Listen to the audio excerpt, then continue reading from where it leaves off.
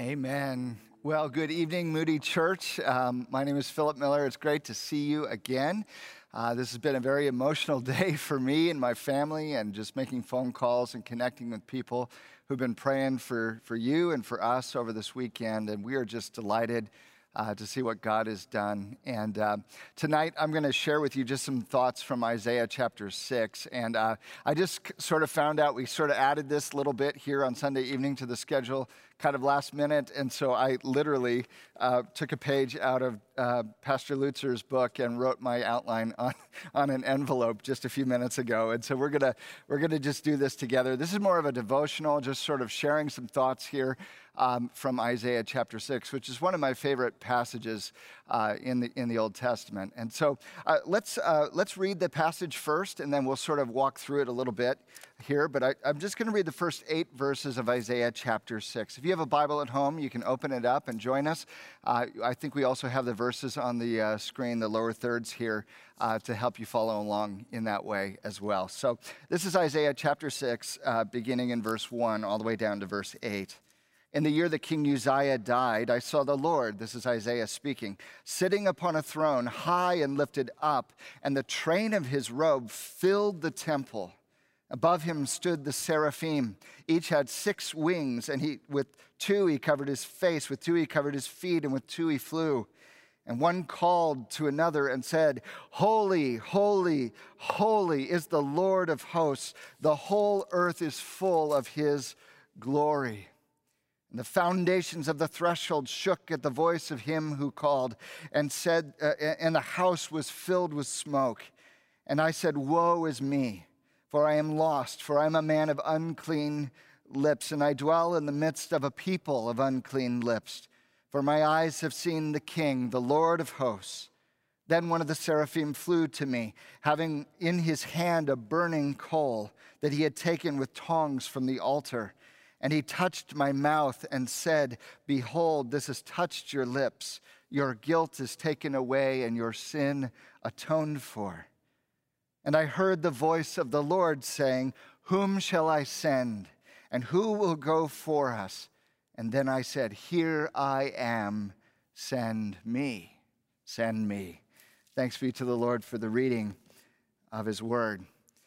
What I love about this passage is I think it encapsulates for us so much of what it means to live in the movements of gospel renewal. Gospel renewal is what happens when God calls us back to himself, when we rediscover the joy of our salvation, when we come once again home to all that we are in Jesus. And we talked about that this morning in the invitations of Jesus. This is sort of how Isaiah responds to God's reaching out and initiation in drawing him to himself. So just briefly, I want to show you 4 movements of gospel renewal here. These are the core attributes, the movements that we go through when God is revitalizing and renewing our faith in the gospel. And this is Isaiah's experience of it. The first movement is adoration. Adoration. This is in verses 1 through 4 here. In the year that King Uzziah died, let's just pause for a moment. King Uzziah had been on the throne for 52 years.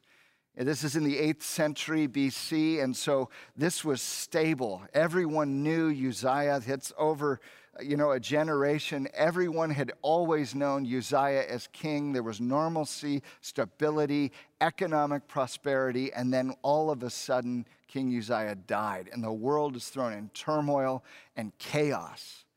It's not unlike this moment where we are experiencing chaos because of COVID-19 and all the upheaval and what's going on and what's stable. That's how these people felt.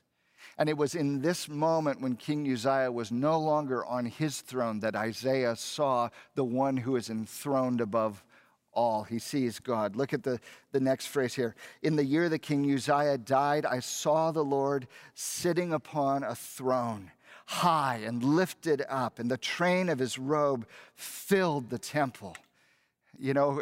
What a scene of glory. He's not even looking at God himself. He's seeing all the stuff around.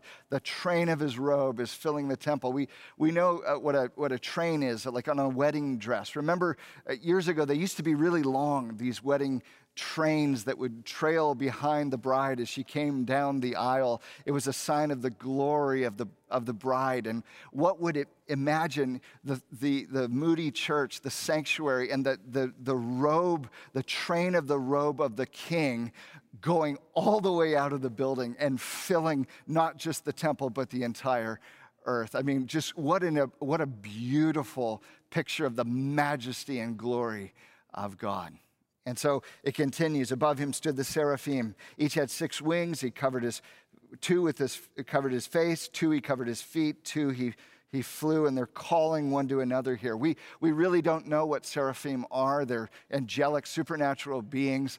But here they are with voices that are calling out in the presence of the holiness of God. These are guardians of the holiness of God, worshiping him. And they cry out in this cacophony back and forth and in antiphonal worship here. Holy, holy, holy is the Lord of hosts. The whole earth is full of his glory. What a majestic scene here. Can you imagine Moody Church split down the middle with the balcony on one side? I'm watching it right now, the balcony over here, and everyone shouting, holy, holy, holy, holy. We might have to do that sometime. But what would it be like to hear that coming from every direction? This is the scene. And in verse 4 it says, and the foundations of the thresholds shook at the voice of him who called, the angel's voice, and the house was filled with smoke. This is like a volcanic eruption of glory in the holy place, in the presence of God. And here's what Isaiah begins to realize. God is far more holy than we could ever dare conceive. God is far more holy than we could ever dare conceive. He is separate. He is holy. He is unique. He is above. And Isaiah sees this and quakes in the presence of God. This is how gospel renewal begins. When we see God in all of his holiness and grandeur and glory and realize how insignificant we are. C.S. Lewis talks about how glory is the kavod, the heavy weight of God, that there's a weight of glory, that God's presence rests upon us. And when it falls, we know that we are undone, which is exactly what happens in the next verse, which moves us to the second movement here of gospel renewal, which is confession. Confession. Look at verse 5. And I said, woe is me. This is Isaiah speaking. For I am lost, for I am a man of unclean lips, and I dwell in the midst of a people of unclean lips. For my eyes have seen the King, the Lord of hosts.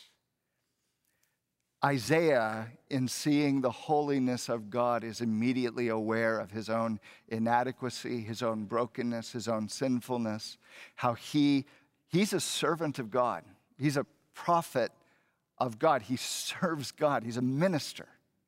And yet in this moment, he quakes before the holy grandeur of God. And this is what holiness does when we really see it. It causes us to come up short. Now he says here, I dwell in the midst of a people of unclean lips, and my lips are unclean. I'm a man of unclean lips. Why is he mentioning his lips? Of all the things, does he not have sin in his heart? Does he not have sin on his hands? Does he not have sin in all of his life? Why would he single out his lips? Well, here's my theory. It is the lips that are his greatest gift from God. He's a prophet. He speaks the word of God. And he is saying, even my most holy, most precious, divine gift and calling from God is dirty and filthy in the presence of the holiness of God. Even the most beautiful thing about me is filthy in the light of the holiness of God. And so he confesses, because he begins to realize we are far more sinful than we ever dared realize. We are far more sinful than we ever dared realize. The third movement now of gospel renewal kicks in here at verses 6 and 7, and it's consolation. consolation. It's an old word. I'll define it in a second, but look at here. Isaiah 6, verses 6 and 7. Then one of the seraphim flew to me, having taken in his hand a burning coal that had been taken with tongs from the altar, and he touched my mouth and said, "Behold, this has touched your lips. Your guilt is taken away. Your sin is atoned for." Can you imagine a red-hot coal taken from a blazing fire applied to wet lips? Just searing, cauterizing, painful, excruciating, and yet relieving, because your sin is atoned for, your guilt is taken away. The saints of old called this consolation. The moment when you realize that grace has fallen upon you, and that you are not defined by your sin, and you are not in danger of being consumed by the holiness of God, but that you have received mercy and grace and kindness at the hands of God. This is, of course, prefiguring the cross and all that Christ will do in the searing pain and agony that he endures on the cross as he dies in our place and for our sake, bearing all of our sin and shame, and rises again in glory to reconcile us and make us right with God. This is a picture of all that he is about to do. But it's, of course, Old Testament, and so we don't have the fullness of it yet, and yet it symbolizes all of what Jesus will one day do. You and I, friends, this is our reality. We have been purged, cleansed, atoned by the blood of Jesus Christ, far more powerful than any coal. He took the searing pain so that we might receive the consolation of the mercy of God and rest in the reality that we are sons and daughters of God. His Spirit dwells in us, crying out, "Abba, Father." This is who we are in Christ, consoled in the love of God. The fourth movement of gospel renewal is here in the last verse. It's entrustment. Entrustment. Look at verse 8 here. Then I heard the voice of the Lord saying, "Whom shall I send, and who will go for us?" And I said, "Here am I. Send me. Send me." I love this verse. Isaiah realizes to be loved and consoled by the mercy and grace of God means God can ask him whatever he wants of him. He can no longer hold back. The old hymn says, "Love so amazing, so divine, demands my soul, my life, my all." There's a surrender that is the natural outcome of having received the mercy and grace of God. To look at the cross where Jesus died, to see his love, "Father, forgive them, they know not what they do." To feel that fall upon you is to also have to say, "Here am I, send me." Whatever you need, Father, wherever you may call me, I must go, and I will follow you.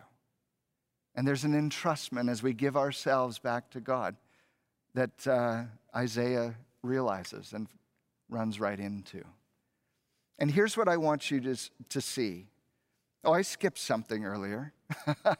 Back in point 3, consolation, the main idea there is that we are far more loved than we ever dared hope, right? We're far more loved than we ever dared hope.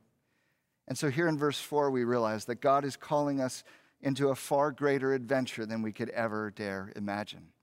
Ever dare imagine. So much adventure in the mission of God wherever he calls us to go, to people far from Jesus, but near to us. And so what you have here is really a 4-step dance. A 4-step dance of gospel renewal to respond to God. And here's what I realized just in my life. Every one of us, I think, wants to start at step 3, consolation, feeling loved by God.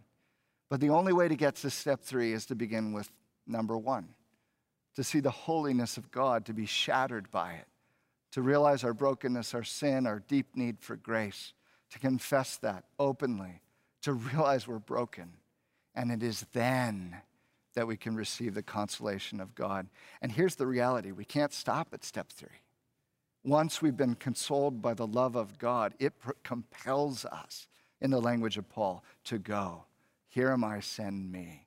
into the mission of God. Entrustment is the natural outflow of having received consolation. So these things work together.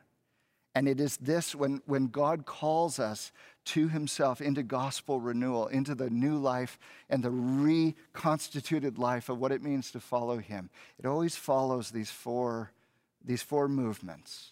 And so this is, again, what the Holy Spirit is calling each one of us to adoration, confession, consolation, and ultimately to entrustment.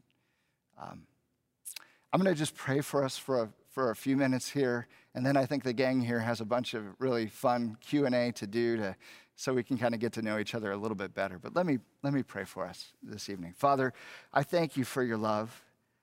I thank you for your holiness that shatters us. I thank you even for our sin and brokenness that leads us to you and your mercy. And I thank you for your consolation, for your love that is greater than all of our sin, and for the beautiful adventure of entrusting ourselves to you and following you all the days of our lives and saying, here am I, send me. Wherever you want to take me, I will go. We thank you for Jesus, and it's in his beautiful name we pray. Amen. Amen.